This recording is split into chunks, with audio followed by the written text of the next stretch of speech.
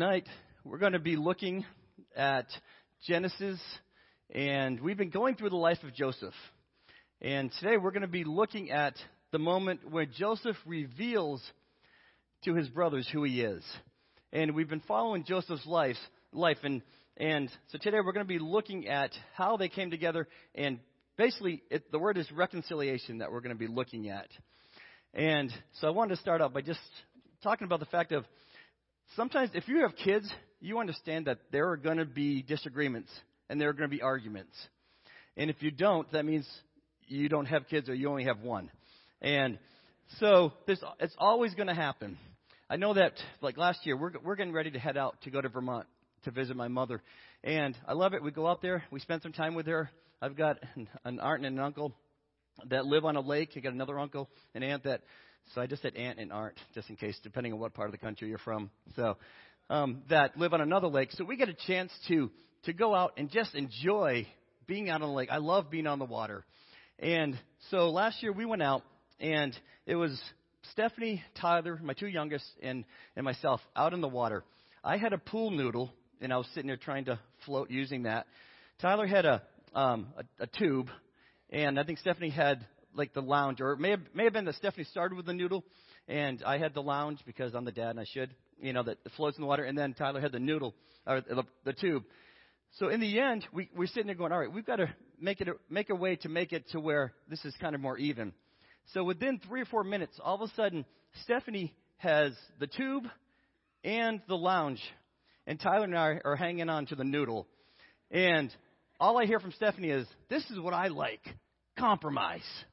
And so that's what a lot of times, and so I told her, I said, I don't really think you understand that word, but that's what we think of as compromise is, how am I going to get what I want out of it, and then life will be okay. And for me, when I look at reconciliation, and reconciliation, the definition is the act of causing two people or groups to become friendly again after an argument or disagreement. If there's ever a time for us to be talking about reconciliation in our country today, is it not now? When you look at what's going on around in our society, everyone's talking about how can we reconcile? How can we bring people back together again? But the problem is, most times you hear this, they're talking about it from a human standpoint.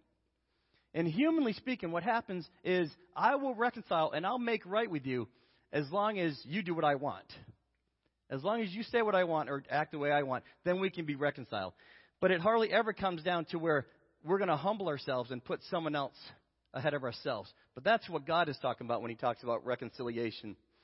And we think about it in a marriage. I've been married to Susie for, what year is this?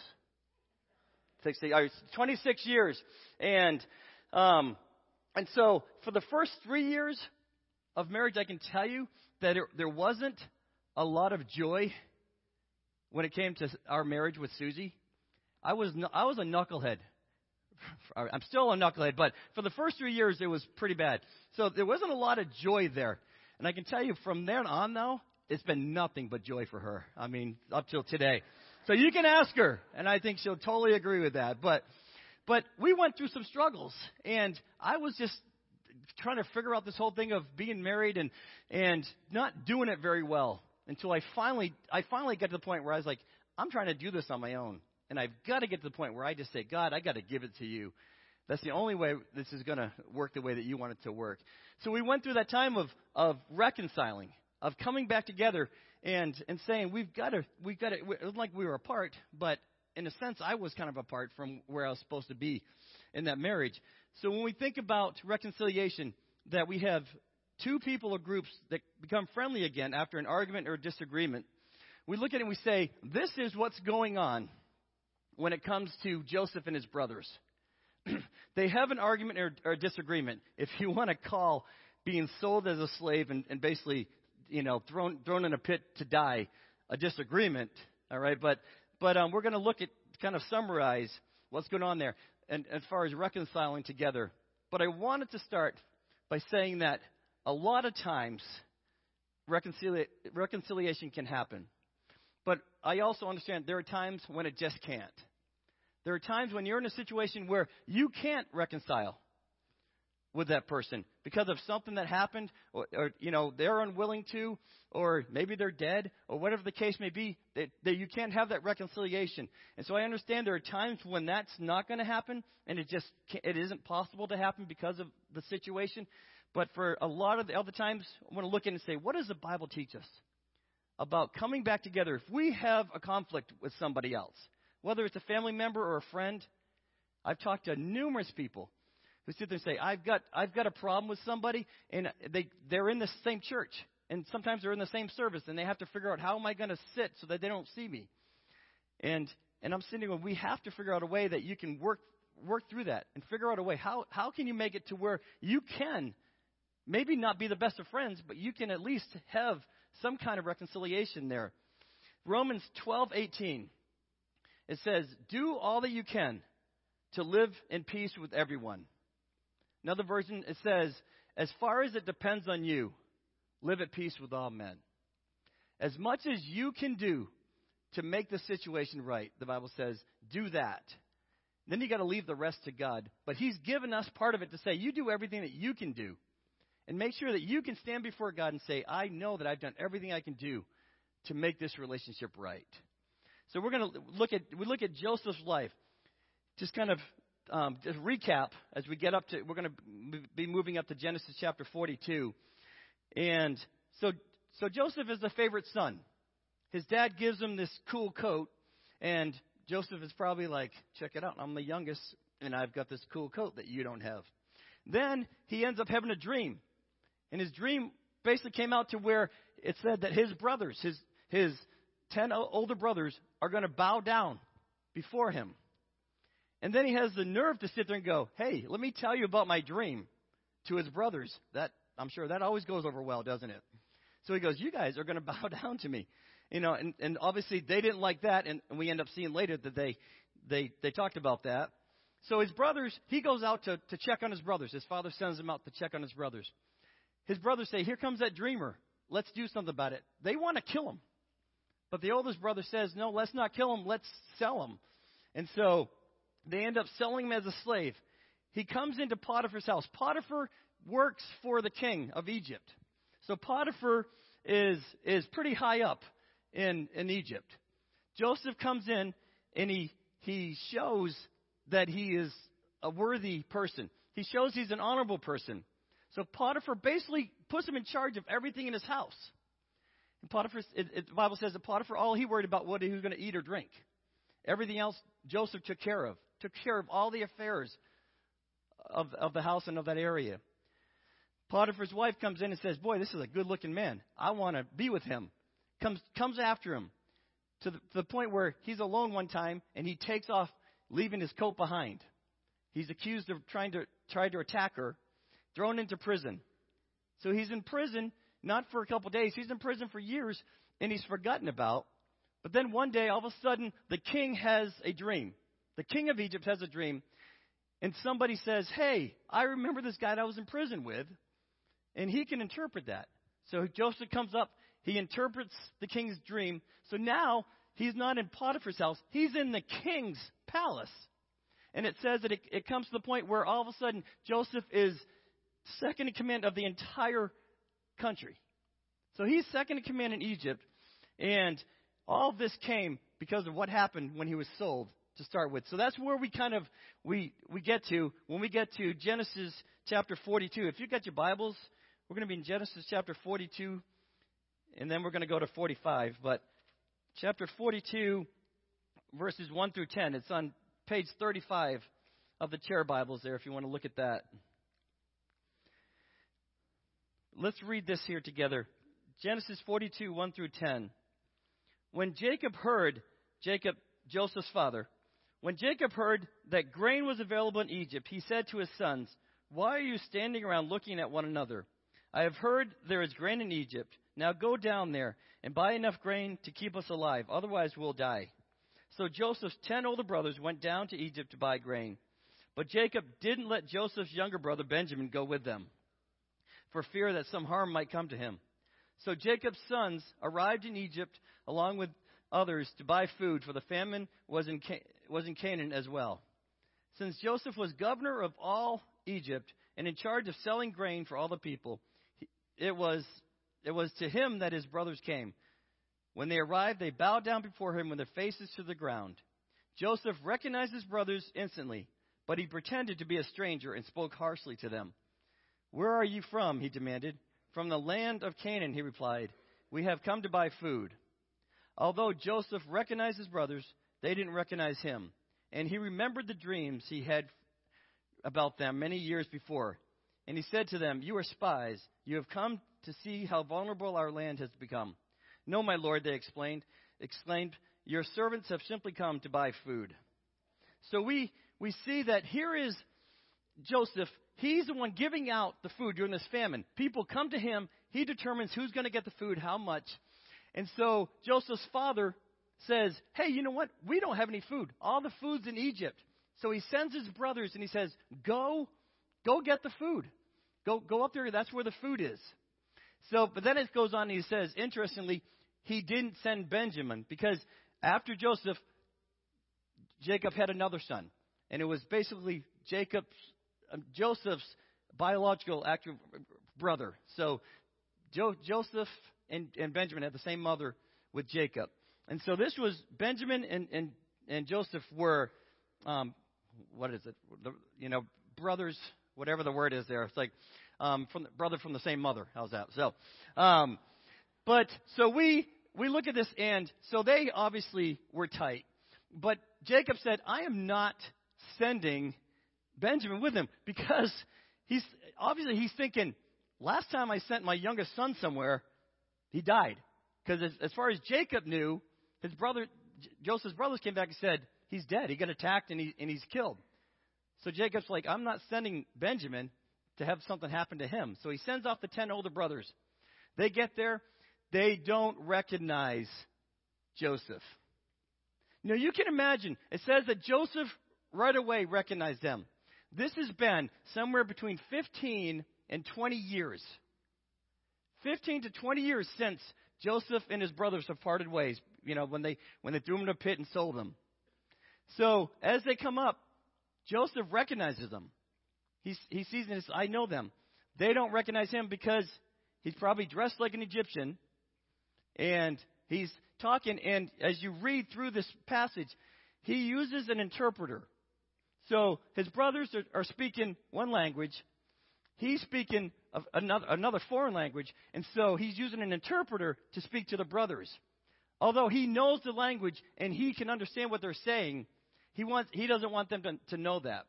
So as they go through, they're talking. Later on, you see they're talking, and they don't think that he can understand what they're saying. And he can hear everything. And we're going to see how that plays out. But then it comes up, and it says that as this is going on, as the brothers are bowing down before him, Joseph remembers his dream that one day his brothers would bow down before him. Joseph was a godly man. Joseph was a man who did what God wanted. And so if this would have been me, this is probably how I would have handled this. They bow down. I remember my dream. I take off my headgear and I go, yes! I told you this was going to happen. Ooh, do my little victory dance and, like that. That probably would have been me. But Joseph's like, no, he's going to play this out. And we're going to look at why did he do this? Why did he mess with them so much? Because it looks like he's sitting there going, this is my revenge.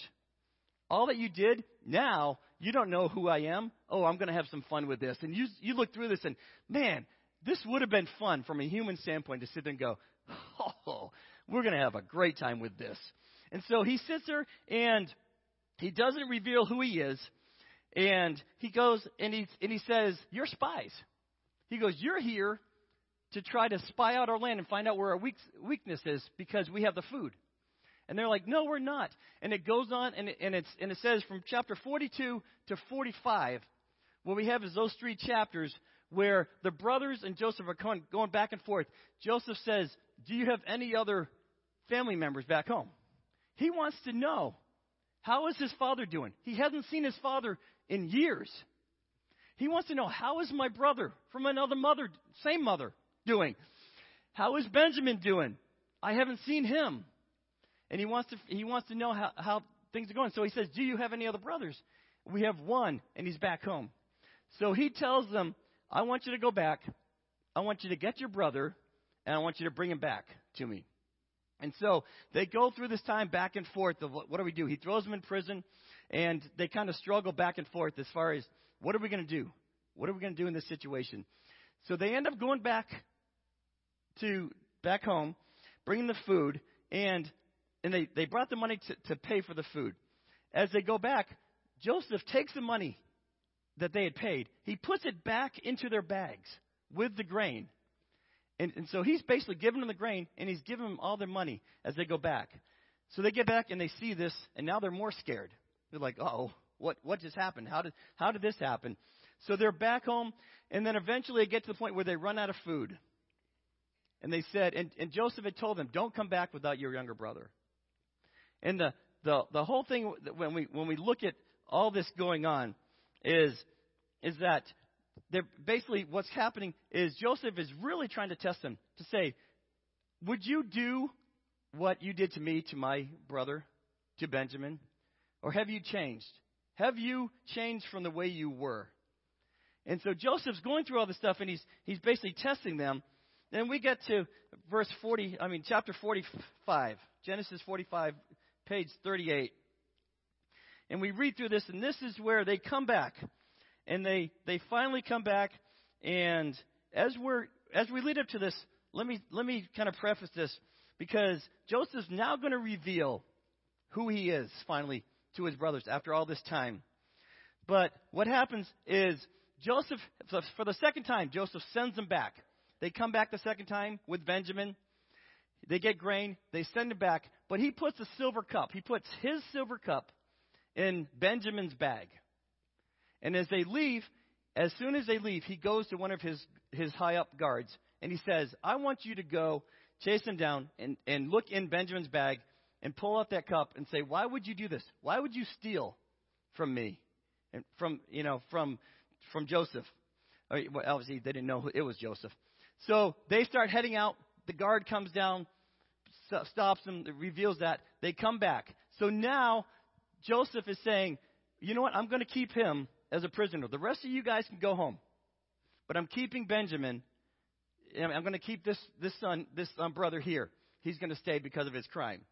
And so Judah, one of the oldest brothers, steps up and he goes, please, Lord, let your servant say a word. And he basically comes through and he says, I've got a father back home. If he finds out that Benjamin isn't coming back, it's going to kill him. He is going to die.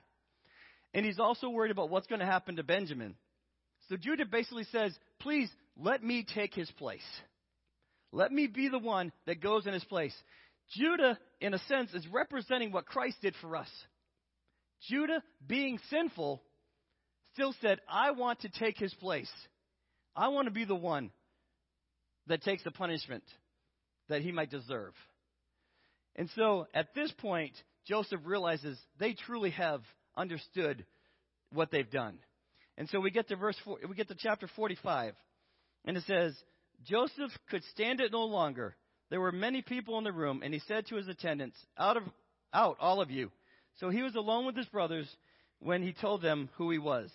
Then he broke down and wept. He wept so loudly the Egyptians could hear him, and word of it quickly carried to Pharaoh's palace.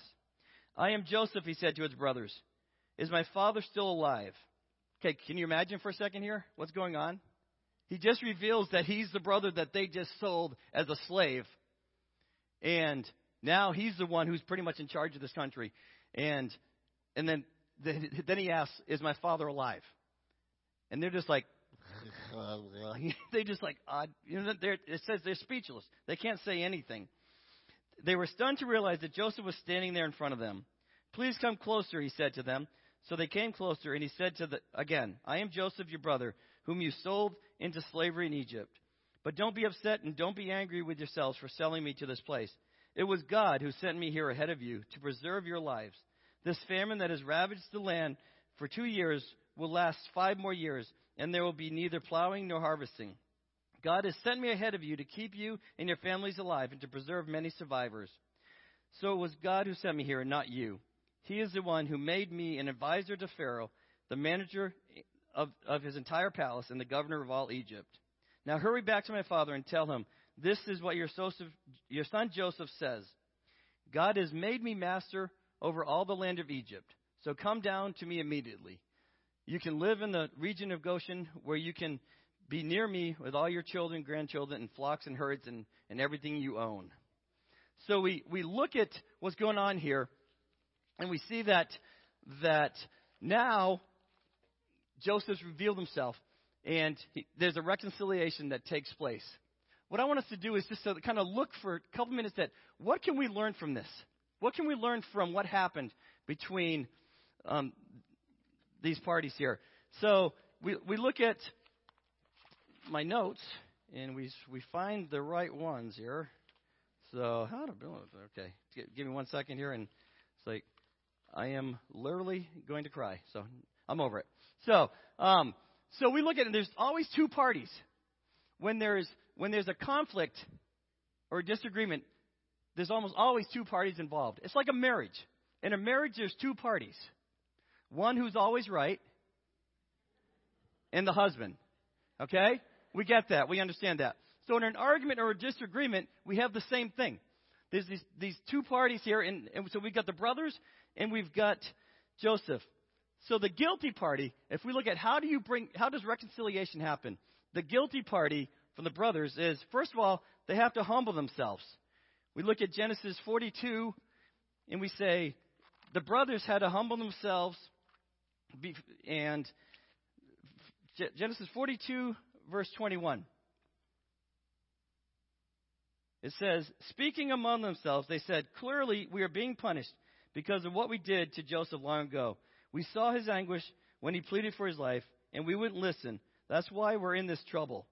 So you got to come to the point where if we're the guilty party in a relationship, and we know that we're the guilty party, unfortunately, a lot of times when it comes to like a disagreement or an argument, we're never the guilty party. Isn't that amazing? If I have a disagreement with someone, they're the guilty party. They've got to deal with it. But we've got to be honest with ourselves and look at it and say, is there a part of this situation that I'm guilty of causing? And we got to humble ourselves. Second is admit their guilt and take responsibility for their actions. So that's what they go on and says, didn't I tell you not to sin against the boy, Reuben asked? But you wouldn't listen, and now we have to answer for his blood. Of course, they didn't know that Joseph understood them, for he had been speaking to them through an interpreter. Now he turned away from them and began to weep. When he regained his composure, he started to speak to them again. So they come to the point where they humble themselves, and they sit there and they admit what they've done, and then they truly repent. Genesis 44, 30 through 34. And this is Judah speaking. And now, my Lord, I cannot go back to my father without the boy, Benjamin. Our father's life is bound up in the boy's life. If he sees that the boy is not with us, our father will die. We, your servants, will indeed be responsible for sending the grieving white-haired man to his grave. My Lord, I guaranteed to my father that I would care for the boy. I told him, if I don't bring him back to you, I will bear the blame forever.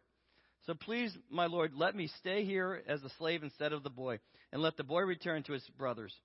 For how can I return to my father if the boy is not with me? I couldn't bear to see the anguish that would cause my father. So we look at this, and truly repenting is not just saying, boy, I feel bad for something. Repentance is God says, I want you to go this way. We decide we're going to go this way. Repentance is we're going to do a 180 and turn around and start going the direction that God wants. That's what repentance is. It's not just saying a lot of words. It's actually turning our lives around toward God and moving back toward God. We're walking away from God. To repent is to do a 180 and go back the other way. And so that's what's happening here is the brothers humble themselves, admit their guilt, and truly repent. So then you have the other side. You got Joseph. So what if I'm the person who is like sinned against? What if I'm the one that this person did something to me and hurt me? How do I handle it? What do I do with that? First thing is be willing to forgive. Genesis 45, 7 through 9. We read this. It said, God has sent me, Joseph says, ahead of you to keep you and your families alive and to preserve many survivors. So Joseph understood, this is why I'm in the place I'm in. This is why God put me where he put me. Because now I can save you and many others through all this. So he understood that it was God's plan through all this. So Joseph had to be willing to forgive them for what they had done. And then he had to be willing to let it go. Now, I asked Susie if I could maybe start to sing a song right now, and she said I probably shouldn't. But if we wanted to let it go, and, we could sit there and we could all sing together, but we won't do that. But you have to be willing. He had to be willing to let it go. I can forgive, but am I willing to let it go and give it to God? If I've been offended, am I willing to say, all right, God, you know what? I know what I want to do, but I know what I should do. I need to just forgive them, let that go, and give it to God. And then the third thing is not to seek revenge. Now, that seems easy on the surface, but it's hard at times. If somebody's really hurt us, it's easy to sit there and go, I want to get revenge. I want something to happen to them. And Romans 12:17 and 18 says, never pay back evil with more evil. Do things in such a way that everyone can see you are honorable. Do all that you can to live in peace with everyone. And so when we look at that, we say there are things that we need to do if we're the guilty party. And there are things that the person who was sinned against has to do in order to make that relationship right. So if you're saying, hey, today I got a relationship that is messed up. First of all, let's start with what part do you have in that? Is there a part that you have or you're guilty? How do you deal with that? Do you humble yourselves and admit that and repent of that? And then if you're the party who's been offended, do you say, I'm willing to forgive and I'm willing to just let it go? That seems so easy, but it's not easy. I can tell you from experience, that is hard to do. I want to flip this all on its head and end with, what about our relationship with God? Let's look at our relationship with God. Our part. We're the guilty party. When it comes to our relationship with God, we're the brothers in the story of Joseph and his brothers. We're the ones that are guilty. We have to humble ourselves. We've got to admit our sin. And we've got to truly repent. 1 John 1:9 says, if we confess our sins, he is faithful and just to forgive us our sins and to cleanse us from all wickedness. If we truly repent and we say, you know what, God, I've messed up. We confess that. It says he's willing to forgive us. So just like the brothers had to sit there and they had to humble themselves, admit their sin, and truly repent, we've got to do the same thing in order to be made right with God. We've got to make sure that we're sitting there saying, I know that I messed up, God. I know that I'm the guilty party in this situation. And then when we do truly repent, it says God forgives. Again, he is faithful and just to forgive us our sins and to cleanse us from all wickedness. God forgives us. And it says he lets it go. Psalm 103:12. He has removed our sins as far as the east is from the west. As far as the east is from the west. I don't know which way it is, but that's how far God has removed our sins from us. There's nothing we can do. There's nothing that we can do to say, God, remember this? God says, if you truly repented, I've forgiven it, and I don't remember it anymore. Now, that's pretty amazing when you think about that. And then he restores a right relationship with us.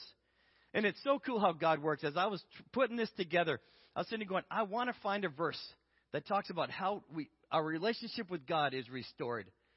And I was looking through, trying to find it, and I couldn't get it. And all of a sudden, I have a text app. It's like a verse of the day that comes from one of the Christian radio stations. And I get a text every day at 9:30. And so I just put on there, instead of like the number it comes from, I put God. So when I get this text, it's like God writing me every day, and I get this verse. And so I was sitting there going, boy, I wish I could get a verse to fit in here. And within 3 or 4 minutes, all of a sudden, I get this text. I read it. And this is the verse that God sent me at that time. Romans 3:22. We are made right with God by placing our faith in Jesus Christ. And this is true for everyone who believes, no matter who we are. Now I'm sitting going, thank you, God, that you would send that right when I needed it, because I'm sitting here going, I know there's got to be some verses that fit here, and that came in right at the right time. And so I'm sorry for all those times I cursed my smartphone, because it actually helped me this time. So, but it talks about the fact, it says a right relationship with God is restored because of the fact that it says God if we place our faith in Christ, and it says that relationship is restored. And it's true for everyone who believes, no matter who we are. No matter where you are at in your life, no matter what you've done, the Bible tells us if you turn to God, if you admit your sin, humble yourselves, and repent, you turn away from that, God says you can have that relationship restored to the way that God would want it to be. So I want to encourage us as we think about in our relationships with each other, the horizontal relationships that we have with each other. How are you going about trying to fix some of those relationships that might be messed up? And then looking at the vertical relationship and understanding that in the end, these relationships horizontally will never be the way they're supposed to be if this relationship vertically is not right. You will never have the relationships with each other that you're supposed to have if you don't have the relationship with God that you're supposed to have. Because God's the one that can bring that reconciliation that we so desperately need in our personal lives and in our country. I truly believe that. So let's stand together as we pray.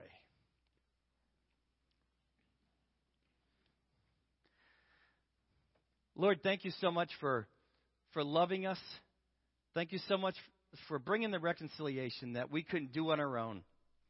Lord, we know that there's nothing that we can do on our own to be made right. It's because of what you did. That what we have to do is just admit that. And we have to put our faith in you and trust that what you did on the cross was enough. Lord, we love you. We praise you for loving us as undeserved as that is many times. And we pray that as we go throughout this week, that you'll help each one of us as we look at the relationships around us. Find out what it is that we need to do on our part to make them right. But most importantly, Lord, looking at our relationship with you and saying, Lord, is that relationship right? And starting there and moving out from there. In Jesus' name, amen.